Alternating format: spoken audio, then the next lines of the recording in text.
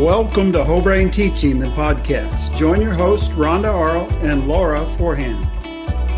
We want to help you as teachers reach your full potential by keeping you up to date with all the latest and best whole brain teaching strategies. Whole Brain Teaching is a grassroots educational reform movement founded by Coach Chris Biffle, Jay Vanderfin, and Chris Rekstad. Whole Brain Teaching's goal is to create peaceful classrooms through orderly fun. To support the podcast, please like and share with other teachers. Thank you for listening and enjoy the podcast. And now, here are Laura and Rhonda.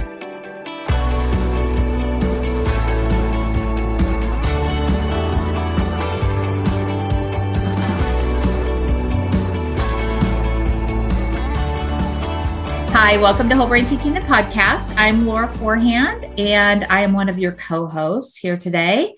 I'm here with Rhonda, and just to give you a little bit of background about me, I'm a second grade teacher in Northwest Missouri. I'm also an executive board member with Whole Brain Teaching and help with certification. So, Rhonda, it's great to see your face today, as always. So can you introduce yourself, please? Yes, I will. And thank you so much, Laura. I'm Rhonda Arlt, and I'm a retired second grade teacher from Goddard, Kansas. I'm an executive board member as well and help out with our certification. How's retired life going? It feels like summer vacation right now. So ask me come August. Okay. You'll probably be like, it still feels like summer vacation to me. I did have to go buy a few school supplies just for myself. Oh, just the teacher never leaves us, right? Right. But to get to today's topic, we are so excited to have Andre Desautels here again with us. If you have not listened to any of our previous podcasts, with Andre, we really want to encourage you to go back and listen to them because Andre talks to us about the No Fear Classroom and just so many wonderful things that we can take into this brand new school year. I know that was one of my very favorite podcasts. So Andre's an executive board member with Whole Brain Teaching, and we are just so privileged to have him here today. Welcome, Andre. We're so glad that you're back with us. Thank you so much, Laura and Rhonda. It's a pleasure to be back on the podcast, and I'm really excited to talk about today's topic. Yeah. We cannot wait either. It's just going to be amazing. All right. Well, let's jump right into this. We're talking about Strong Five today. And can you kind of give us the purpose or reasoning behind why we need Strong Five in our classroom? Thank you, Rhonda. So to start, Strong Five was born from the understanding that when a kid is in crisis, not only is that kid in crisis going through this intense emotional storm, but that crisis is impacting every single person in the room with the crisis. Mm-hmm. And that includes all the other students. It includes all the adults in that room. And Laura and Rhonda, get this, it even includes the teacher, right? Mm-hmm. And we're talking about some of the hardest parts of this remarkable calling that we're in. And that's de-escalating a kid in crisis. Now, in most cases, the crisis, it has the potential to stop everything in its tracks, as we've probably witnessed before. And it can sort of engulf the entire class, and it can certainly hijack the lesson. It can certainly hijack the learning taking place. But more importantly, how does this crisis impact everyone's internal experience in that room? Mm-hmm. What's happening to everyone's nervous system sitting there in the room next to that crisis? Mm-hmm. Now, to bring this point home, no pun intended, let's say that Rhonda, you're at home, it's Friday night, and you're about to watch a suspenseful movie.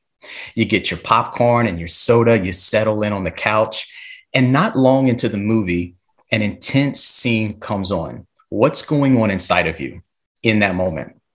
Well, perhaps you might notice that your muscles tighten, your heart rate increases, your eyes dilate, and your breath becomes shallow and short. And this is all happening while your nervous system is processing and reacting to that movie scene. Now, even though you're not technically in the scene with the actors, Rhonda, your brain and your body sure feel like it is, right? And in a strange way, you become connected to this scene, emotionally tethered to the crisis that's being acted out. So back in the classroom, we recognize that this could be a similar internal experience for students in our classroom, as everyone in the room on some level becomes a part of the crisis.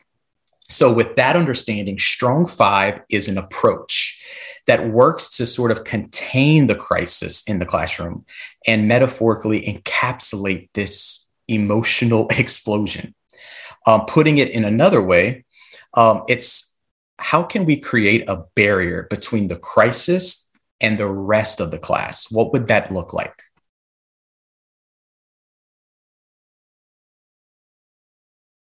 So that moves us into understanding about the upstairs and the downstairs brain. I think it's really important that before we get into the procedures of Strong 5, that we really take a close look at what's happening in the brain of a kid in crisis. And a simple way to do that is to talk upstairs and downstairs brain. So if you imagine a lateral view of a brain, a side visual perspective of the brain, the higher centers next to the forehead would represent the upstairs brain, and the lower centers down by that brain stem would represent the downstairs brain. Now, to start things off, let's focus in on the upstairs brain. When we're focused on the upstairs brain, we have access to a very specific set of skills. And we call these our executive skills, because this is where we have the ability to do reasoning, impulse control, emotional regulation, logical thinking, reflection, planning, attention and focus, and so much more. Mm-hmm. This is what I like to call living our best lives, right? We can access our best self. And I like to use the analogy of we're in the penthouse, right? What could go wrong in the penthouse? Laura, can you explain back briefly what we have access to when we're in our upstairs brain? Yeah. So with our upstairs brains, that's where we're going to have all our reasoning skills. We're able to, like, when we're in that part of our brain, we can make decisions. We can, it just seems like we're clear, maybe level-headed in a way. So I like how you use the term executive functioning. We're able to just do those everyday things without really giving it much thought. Yeah. Yeah. Thank you. Mm-hmm. Now, if we contrast that with the downstairs brain, it's a whole different world in the downstairs brain. When we move from high to low brain centers, like I said, it's a very different world.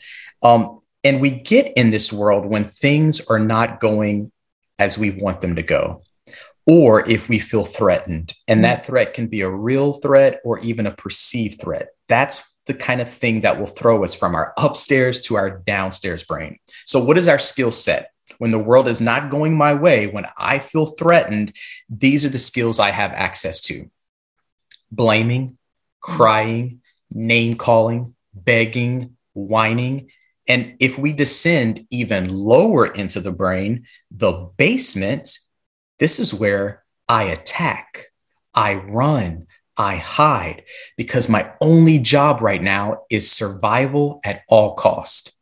And you better watch out, right? Here I am reactive, I am impulsive, as I am trying to secure my safety. That is my number one goal. So how would you summarize the downstairs brain, Rhonda? Well, the downstairs brain is where we're not either getting our way or we're feeling threatened. And that's where we have that blaming, that crying, that begging, those impulses just to be safe. And I would assume, too, that this is a place where a child might self-harm themselves. We've talked about tipping over desks, doing things like that. You got it. It can be a very scary place for sure. And when we talk about responding to a kid in crisis, it takes a very special skill set for that teacher. And we'll get into the details of that soon. But I think it's really important to understand the intentionality that has to be present when a teacher is moving to a kid who is in their downstairs brain. And so our role is to support them in climbing up their staircase. And I like to think that my job in responding to a kid in crisis is to help them climb up their staircase one step at a time until we get into that upstairs brain. And once we're there, then we can use the skill of reflection and think back of, well, what was that trigger? Well, how did I react to that trigger? What are some new skills that you could teach me for the next time I'm in that similar circumstance? So the teacher role when a kid is in crisis is absolutely crucial. And I know we'll get into depth with that soon. Yeah. So this kind of leads us into the discussion of Strong Five. So how does Strong Five work then? So now that we know kind of the anatomy of the brain, and that to me was so good. And I love the word that you used. Teachers need to be intentional, because I know for a fact that there were many times where my emotional level was matching my students' emotional level, and not for the better. So I love that. But so now, how do we bring this concept of Strong Five into what you've told us about the upstairs brain and the downstairs brain?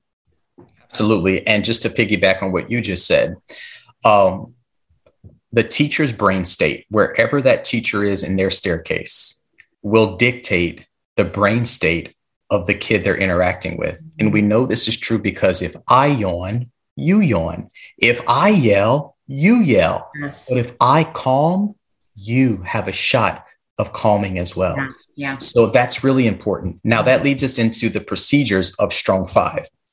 Now we like to say that this is a Strong Five drill. Here's why. Just as we practice procedures for other natural disasters, like fires, hurricanes, earthquakes, before an actual natural disaster hits, we have some idea how to respond to it to keep us all safe. So in the same manner, we're going to create a drill that's going to help everyone respond appropriately when a kid might become in crisis in your classroom. So there's a list of procedures. And the first one is, you're going to want to make sure that your students know the classroom rules. They're going to be a really integral part in the Strong Five procedure, because whenever you are responding to the kid in crisis, the rest of the class, they're going to be engaged in a rule rehearsal, but it's kind of different than the traditional rule rehearsal. And this is how it's different. The kids will say rule 1, which is follow directions quickly. Mm-hmm. But instead of moving to rule 2, they're going to say rule 5, make our dear team stronger, and really emphasize that rule. Then they move into rule 2, raise your hand for permission to speak. And they follow that up with rule 5, make our dear team stronger. So we're alternating our sequence of rules, but we're embedding rule 5 after every single rule, just to really give that rule lots of power. So that's one of the first things we want to cement with our class, that they know the rules and their gestures. Okay. So once that's done, the way we would run a Strong Five drill is you tell your students something like this: there's going to be moments in this classroom where I need to respond to one of you pretty quickly. And when you are in need and I'm responding to you quickly, I need all of you that I'm not responding to in that moment to be doing something productive. And that is the Strong Five drill. And so you would have maybe a practice routine right now. You would tell your kids that whenever I say Strong Five and I hold up my fist in the air and I point at a selected student, that student's going to stand up, and they could even lead the Strong Five rule rehearsal, where they're saying rule 1 and everybody gives them back, follow directions quickly. And they go rule 5 and the sequence continues. That gives me, the teacher, a chance to move over to the kid in crisis and have that one-on-one opportunity. And we're going to get into the specifics of what is that teacher doing when they are in that one-on-one role with the kid in crisis, which we'll touch on it briefly here, is when that teacher is there, they're going to be focused on identifying what that student might be experiencing in that moment and giving them options, choices. And then once the crisis is over, whether we're pretending or in real mode here, we want to make sure that that kid comes back inside their community of their classmates with some sort of gesture or phrase to remind them that they are still connected to this community. And that could be a heart gesture with a simple phrase like "win together" or "you belong with our class," or something along those lines. So that's kind of the Strong Five drill procedures in a nutshell. Do you want to kind of sum those back to us, Rhonda? Okay. It's a lot. Yeah. Yes. So jump in if I forget a part. So basically, this is when a student has escalated, the teacher's going to say Strong Five, hold up their fist, and point to like a student leader or a student that can follow through. And what they're going to do is they're going to be productive so that the teacher can go deal with the situation. But they'll start with rule review and rule 1, follow directions quickly. And then they go to rule 5 just to embed that rule 5 after every rule in order for hopefully that power of rule 5 kind of to take over. So they'll say rule 1, then rule 5, rule 2, then rule 5. We just want those other kids to be productive. And I know it can be kind of a scary situation for them. So I really like how this kind of takes the focus off our little guy or little girl that's in crisis. And it helps those other kids kind of focus in, especially on something that they know that they're aware of. So this is a way to get it started. That's really good. So what I'm hearing you say is that this is something that we should practice before, kind of like you said, a fire drill or an earthquake drill. This is something that we should introduce and practice to our students within those first few weeks of school when we're practicing all our other drills. Is that correct? Absolutely. So that if the time does come and you do need to respond to a kid in crisis, you want everyone else to know, hey, we've got this. We are prepared for what's about to come. And so just like we treat those other disasters with a drill in preparation, we would do the same thing here with a kid that could be in an emotional crisis. I like that. I was wondering if you could touch a little bit on why the importance of rule 5. Yeah. So we have to think about ensuring that every kid in that class feels connected. And the one rule that touches on that the best is rule 5, make our dear team stronger. Everyone is a teammate working together as a team, as a community. And when someone is in crisis, that's a team member, right? Think of them as they're injured on the field. What does everyone on that soccer field do? Do they continue with the game? No, right? They come to that teammate's aid and they support any way they can. So this is our way of supporting that kid in need. We're reminding the entire class, the kid in crisis, my teacher, myself, the neighbor next to me, that we're a team right now. And we're focusing on making our dear team stronger in a moment that is truly a weakening experience to our team. So that's kind of the rationale behind the hyper focus on rule 5.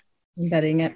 Yeah. All right. Well, you mentioned that Strong 5 is what the students are doing during this crisis. So what is the teacher's role? Do you have any pointers for the teacher or suggestions that the teacher needs to do to help escalate this child in crisis? Absolutely. In a nutshell, bring water to the fire, not fuel. And that can be so hard to do, right? And are we going to oops sometime? Yeah, we're going to oops sometimes, right? And that's okay. I think the important thing, if we do find ourselves struggling through that crisis right alongside that kid, is that we always come back and we repair that connection with that kid, right? So let's imagine that there's a flow chart. And the flow chart starts with a question, or actually it starts with a trigger. It starts with the kid who's in crisis and they're demonstrating some really extreme behavior right there in class. The next thing we're going to ask to do in that flow chart is to pause. Just take a moment and pause. And that leads us to a question that we're going to ask ourselves. Do I have the capacity to manage this crisis with this kid right now? Sometimes the answer is going to be yes. Sometimes the answer, let's be real, is going to be no. So when the answer is no, we're going to do something called strategic retreat, which I believe I've referenced in a previous podcast, but we'll kind of review it right here together. Yeah. Strategic retreat is a few lines that work really well to maintain your composure. in a highly emotional moment. And so it would sound something like this. So there's a trigger in my class. I pause. Do I have the capacity? Oh, no, I don't. I cannot do this again. So then I go into strategic retreat mode. And I go up to the kid in crisis and I say, I'm feeling upset. You deserve the best from me. We'll talk about this later. And that's all you do. Now, if we unpack that, what are we doing there? When we say to that kid, I'm feeling upset, we're tagging our emotion, right? Which is important for them to hear that, we have feelings too, even as the adult. The second thing I say is, you deserve the best from me. I'm communicating respect to that kid in a highly, possibly disrespectful moment. And then I end with, we will talk about this later, which says, we're going to address this, but we're going to address this issue with our reasoning skills, our upstairs brain, not our emotions, not that downstairs brain. So what we're doing there is we're modeling emotional regulation for that kid. And that's the best way for kids to learn emotional regulation, is by seeing it demonstrated by the adults in their life. That's really good. So go ahead, Rhonda. Okay. So that's addressing a no. What about if you're able to address it? Where do we go from there? Right. And look, let's just go more in detail about if I do answer no. And let's say I don't even have the words for the strategic retreat. I am that heated right now. I'm not going to find the words. I feel myself getting upset. You deserve the best from me. It just might be you going there and taking deep breaths right alongside that kid until whomever you've called for backup support arrives at the scene, right? Mm-hmm. The point is that we're going in, maintaining our composure, and we're really focused on almost co-regulating with that kid and letting that kid see that I am maintaining my control right now. And this is how I'm showing it to you. I'm taking deep breaths. I'm here with you. I'm right beside you, but I'm taking in that deep breath and letting it out. Now, if we answer yes, so there's a trigger, we pause, and I ask myself, do I have the capacity? And I'm thinking, yes, I do. I had 6.5 hours of quality sleep last night. My foamy latte is on point this morning, and I'm even wearing a new top. Of course, I can answer yes to this moment. When we answer yes, we have to be careful. There's a lot of enthusiasm around that yes, but it won't take much for us to go from patient to impatient, from calm to livid. So we have to do something. We have to be really mindful about maintaining that composure. And we do this with something called active calming. And I'll get into what that means. So as I'm going into the crisis, I want to be intentional about actively calming myself, because I know that I could switch from my upstairs brain to my downstairs brain like that. It'll only take one little thing that kid says to me, or one thing that flies near my face, right? So what does that active calming look like? The first thing is I like to reframe the behavior. In other words, I want to give myself a whole different set of goggles. I want to see this kid differently. And so for me, that looks like this. I choose to feel sad for a kid in crisis over mad at a kid in crisis, because 9 out of 10 times, the story behind the misbehavior won't make you angry. It'll break your heart, right? Another reframe could be, every misbehavior is a call for help. How can I help this kid right now? So the first thing in my active calming is change my goggles. See this kid as a kid in need. Then that brings me to the second step of my active calming. So important here is that I take deep breaths. And this is why we say breathing is so important. Mm-hmm. When we take a deep breath, we inhale through our nose and we exhale through our mouth. We tell our amygdala, it's okay. I am safe right now. And when your amygdala feels safe, you have a better shot at staying in your upstairs brain with the great access of all those executive skills. Mm-hmm. Because the moment your amygdala feels like you're unsafe, boom, you're going to be shot right down to the downstairs brain. You'll be giving threats to the kid. You'll be taking things away from the kid, scolding the kid, and that'll just make the situation worse, right? Right. And then the third thing of our active calming is having some inner mantra almost like a loop going through our mind. I like to define the inner mantra as a power statement into something you love. So for me, my power statement is, I can handle this. I can handle this. So I'm walking over to the crisis. I'm reframing this behavior. I feel sad for this kid. I'm taking my deep breath. I approach the kid. Meanwhile, in my mind, I'm not saying this out loud, but in my head, I'm saying, I can handle this. And then I go into something I love, chips and queso. So it's, I can handle this, chips and queso. Some days it's, I can handle this. I'm going to make you proud, Grandma, my alpha hawk. So whatever that inner mantra is for you, I love having that as a background loop for me, because that's the echo of calmness in my mind. So again, the inner mantra with the breathing, with the reframing of the behavior, all packages something called active calming. Laura, do you want to talk about what your active calming would possibly look like? Yeah, this is awesome. And it's funny because as you were talking, I was picturing a student I had a couple years ago who was very frustrated on the playground. And I don't know if he knows you, Andre, but he immediately walked over to the wall, sat down, and in a literal yoga seated position and started breathing. And I was like, I got goosebumps. I'm like, this kiddo has learned how to self-regulate. And I loved that. But I like this whole idea of active calming. So really trying to reframe. I love how you said reframe feeling sad over bad. I love that because I think that, even as you were saying that put me in a totally different mindset, feeling sad. And then breathing. I've actually done this one in front of my students. I just told them, Mrs. Forehand has to take a couple seconds. She's going to take a couple deep breaths. It's been a little crazy. So, and they just and I probably should have had them join in with me, but they just saw me. But it was kind of refreshing because they didn't see me lose my cool. They just saw me take some deep breaths and, okay, class, we're ready to go on. And then that third thing that you mentioned was having that mantra and connecting that with something that you love. And I love how you connected that with your alpha hawk, because that's the one thing. I know a lot of people have alpha hawks that are people that are older than they are. My alpha hawks happen to be my grandchildren because I want them to have teachers who absolutely love what they're doing and love them.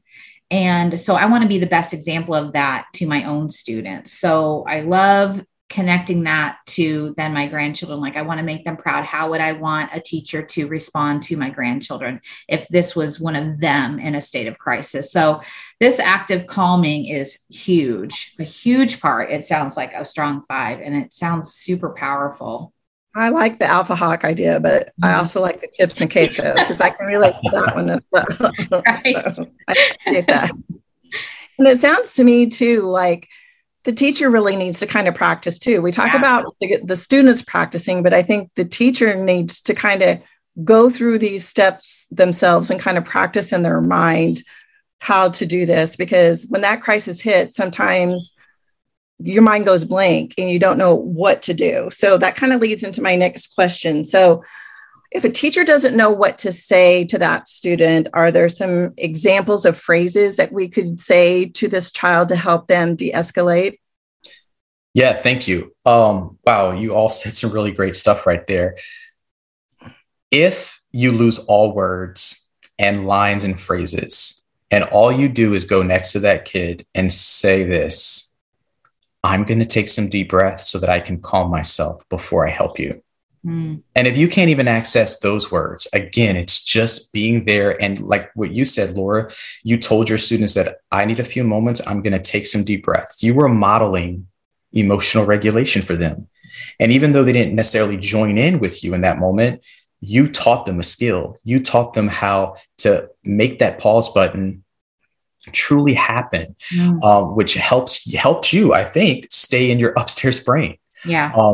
And so I think that is so, so important. Now, if you are regulated as the adult, and again, a dysregulated adult cannot regulate a dysregulated kid. Mm-hmm. So it's all about maintaining that composure. Now, if you are composed and you have access as the teacher in the crisis with this kid, you want to identify what they're going through. And you want to do that with empathy. So here's the thing. Our first instinct is going to be go to the crisis and try to stop the behavior. That's going to be what we want, right? Because we have a curriculum to teach. We are on a time crunch. I need this behavior to stop now so I can get back to fractions. When we go with the intention to stop the behavior, we can escalate the behavior. But if we go in with the intention of, let me identify with this kid, their experience, and offer some empathy, we're going to find that not only are we maintaining our connection with that kid, we're validating their experience, and hopefully we're reducing the possibility that this crisis occurs in the future, because they know that their teacher is on their side. Their teacher wants the best from them. And they're still connected all along the way. Now, let's say I get to the kid. One of the opening things I could say to identify their behavior would be something like this. I understand math is frustrating. Or another identification statement could be, I see this is hard for you. You're feeling sad. I'm here. You're right. This is hard. It's okay to feel mad. So those are just some example statements of how we can identify with that kid. This is a totally different mindset, right? This is a perceptual change that has to happen. So there's some inner work that we have to do to access these lines, because again, when we are triggered, right, we're going to tell that kid, you've crossed a boundary. And when you cross the boundary, this is what happens to you, right? If that's the traditional response we take, then we're going to see more upset happen in the future, most likely. So our best shot is identifying with empathy. And then that leads us into the second thing that we're going to do, give options to the kid. So when we give choices, this gives them a sense of power and control in a moment where they feel powerless and no control. And it takes them out of their downstairs brain for just a moment. They climb up to the top of their upstairs brain to process and decide and answer that question. And that starts, one step at a time, moving up to that upstairs brain. So what are some options we could give the kid? So if I go up to the kid, I say this, I understand math is frustrating. I've identified. Now I go to my option. Do you want to talk or draw about how you're feeling? Or do you want to visit the calming corner?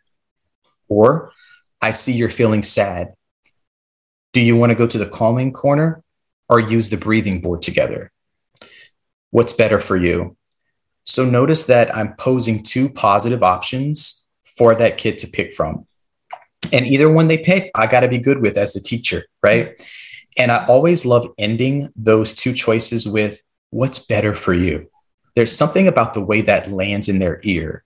It really makes them feel like they're in the driver's seat in this moment, and they can determine where that car goes next. What's better for you? Is it going to be the breathing board that we use together, or is it going to be going over to that calming corner? And so I've also used this quite a bit. Do you want to go to your desk? Do you want to return back to your desk in 1 minute or 3 minutes? What's better for you? So if the kid, was running around the classroom and they went to the corner and they're, in fetal position, I'm going over to them and I might say something like this. I'm going to identify with them. I see you're feeling upset. Do you want to return to your desk in 1 minute or 3 minutes? What's better for you? That approach has been so much more successful than me going over and saying something like, where are you supposed to be right now? We're all doing math. You're over here. You're going to have to do your math lesson during recess. Do you want to miss your recess? What that kid needs in that moment is validation. They need empathy, and they need to feel connected again. And so that's why going in with identification and going in with options is the best way that we can sort of maintain and protect that bond that we have with our kids.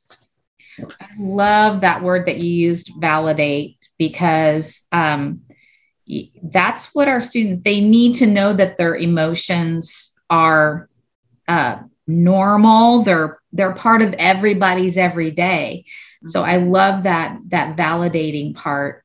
I was going to see if you could touch on, well, maybe let me ask you this question. So you touched on it a little bit. So then what needs to happen after you're done with the crisis? And I'm wondering too, if you can talk a little bit about not only as a team, what we can do, because you touched on that a little bit, but also let's say it was math that was the trigger for them. How do we help that student get back to doing the very thing that sent them into a crisis in the first place? That's a lot there, but can you talk on both of those things? Yeah, that's a great question, Laura. So we know that math is the kid's trigger. They don't feel confident when doing math. And so the moment you say, everyone take out your math book and turn to page 14, whoa, you just gave that kid something that they're going to feel very unsuccessful with. And so right away, they start doubting their safety. Mm-hmm. And that throws them into the downstairs brain. Mm-hmm. And when they're in there, we've already gone over those skills that are there, right? It could be running away. I'm going to run to the corner of this classroom because this math is a threat, whether it's real or perceived. This is threatening my safety right now. And so the best approach to take with that kid is I'm going to identify, yes, math is so hard, isn't it? Hey, do you want to try number 1 first or number 3 first? Do you want me to help you get started with number 1 and you try number 2 and I'll come back and check on you? Okay. Hey, it's okay. It's okay to mess up this math problem. When we mess up, when we make mistakes, guess what happens? We learn from those mistakes. Mm-hmm. And maybe you'll learn something new and I'll learn something new. So that would be the approach that I take with a kid that, to try to get them back to what they're supposed to be doing, right, in a productive way. Yeah. And because I know that's a lot of the concern is that, well, are the kids going to, then use this as a situation to get out of work? So I wanted to make sure that we talked about where it's not that, they don't have to finish an assignment or something like that, but it may look different when they do come back, as you said. And then can you talk a little bit about what the class does? So I love that you said something about making a heart shape with your hand or something to that effect. Yeah. So we're talking after the crisis, right? We're talking after the teacher and the student in crisis have returned to their baseline, okay, which hopefully is in their upstairs brain. This is the time that we talk about the behavior. We talk about the trigger. We teach replacement behaviors. We teach coping skills. And in some cases, we give them consequences. But giving them a consequence while the kid is in a downstairs brain can oftentimes backfire because now you've given them a reason for their upset. And now they can blame you for their upset. And so I love that the identification leaves them in their upset. But of course, I'm guiding them out of their upset, but I'm not giving them any tool to use back on me as retaliation for why they're upset in the first place. So again, what am I doing after the crisis? We're going over the behavior. We're teaching coping skills. And if necessary, a consequence would be assigned only then. And we want to make those consequences as natural as possible. We want to make them fitting to the actual behavior that was demonstrated as best possible. So whenever a kid is out of the crisis, we again want to reconnect them with their community. And that's just a way for us as a team, as a classroom family, to practice empathy rather than judgment. And the more connected that I feel in my class, the more cooperative I can be in my team in the future. And so one way to do that again is just to use some kind of heart gesture, or maybe it's an air hug. And it's all students looking at the kid in crisis and reminding them of their value and their connection in their classroom. And that can look a variety of ways. Yeah, I really love that. That's powerful. So, and I would add this, some kids coming back from a crisis may not want the attention of their class. right? So I would go over to the kid in crisis and say, or after the crisis, hey, it's great to have you back in our team.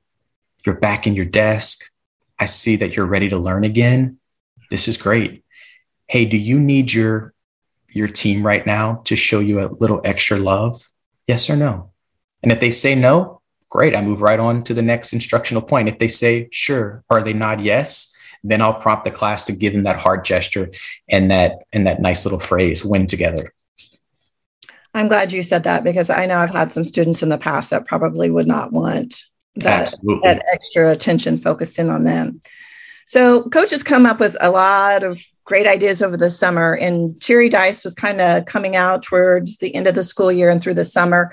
And I think you've tied in the Strong Five with Cherry Dice. Could you kind of go over that and how you did that? Yeah. So I believe you did a podcast on the Cherry Dice. So if anyone needs some details on that, we could go back to that podcast. But I thought about just how awesome Cherry Dice are and the value that they give to the classroom community. And I thought, well, what if we made Cherry Dice regulation style, self-regulation style? So instead of sentence frames next to each die, we put in a variety of different emotional regulation strategies.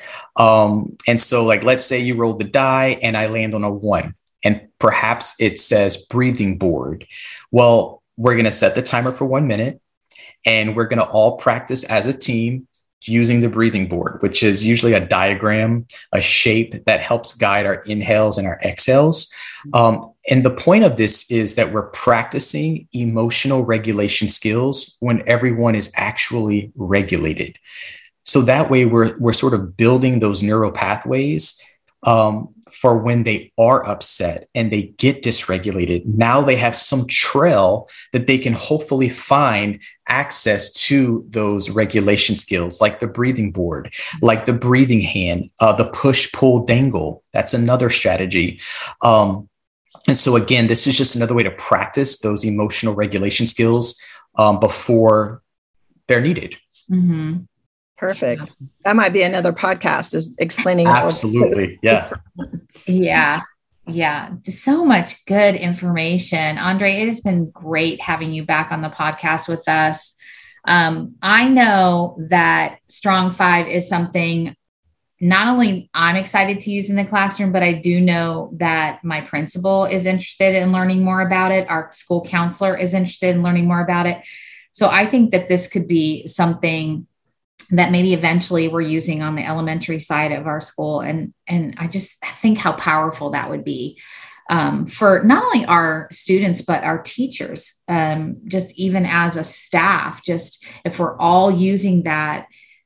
I wonder how the dialogue even in our staff meetings would change if we knew, if we see the power that Strong Five can have in our classrooms.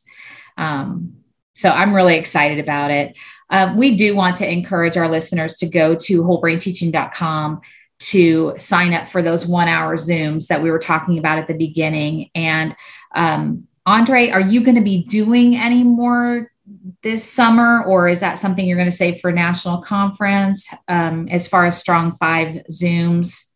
I know you've got a lot on your plate, so I'm not asking you to commit to anything here, but yeah, thank you. I know it's a session that is worthy of being repeated once a week. It would be really nice, right? Right. So next week we have our national conference, and then the very week after that, actually next week at the end of the national conference, Thursday is my first day back to school. So we will certainly see if I can fit this in. If not, we have the podcast. Right. And I know we'll be pumping out more resources for this. And of course, we're really good about our Facebook groups and our emails to just have that collaborative platform to share ideas and where to go next. Absolutely. Absolutely. So check out all those things that Andre just mentioned, because that's where you're going to find so much great information that's coming down the pike.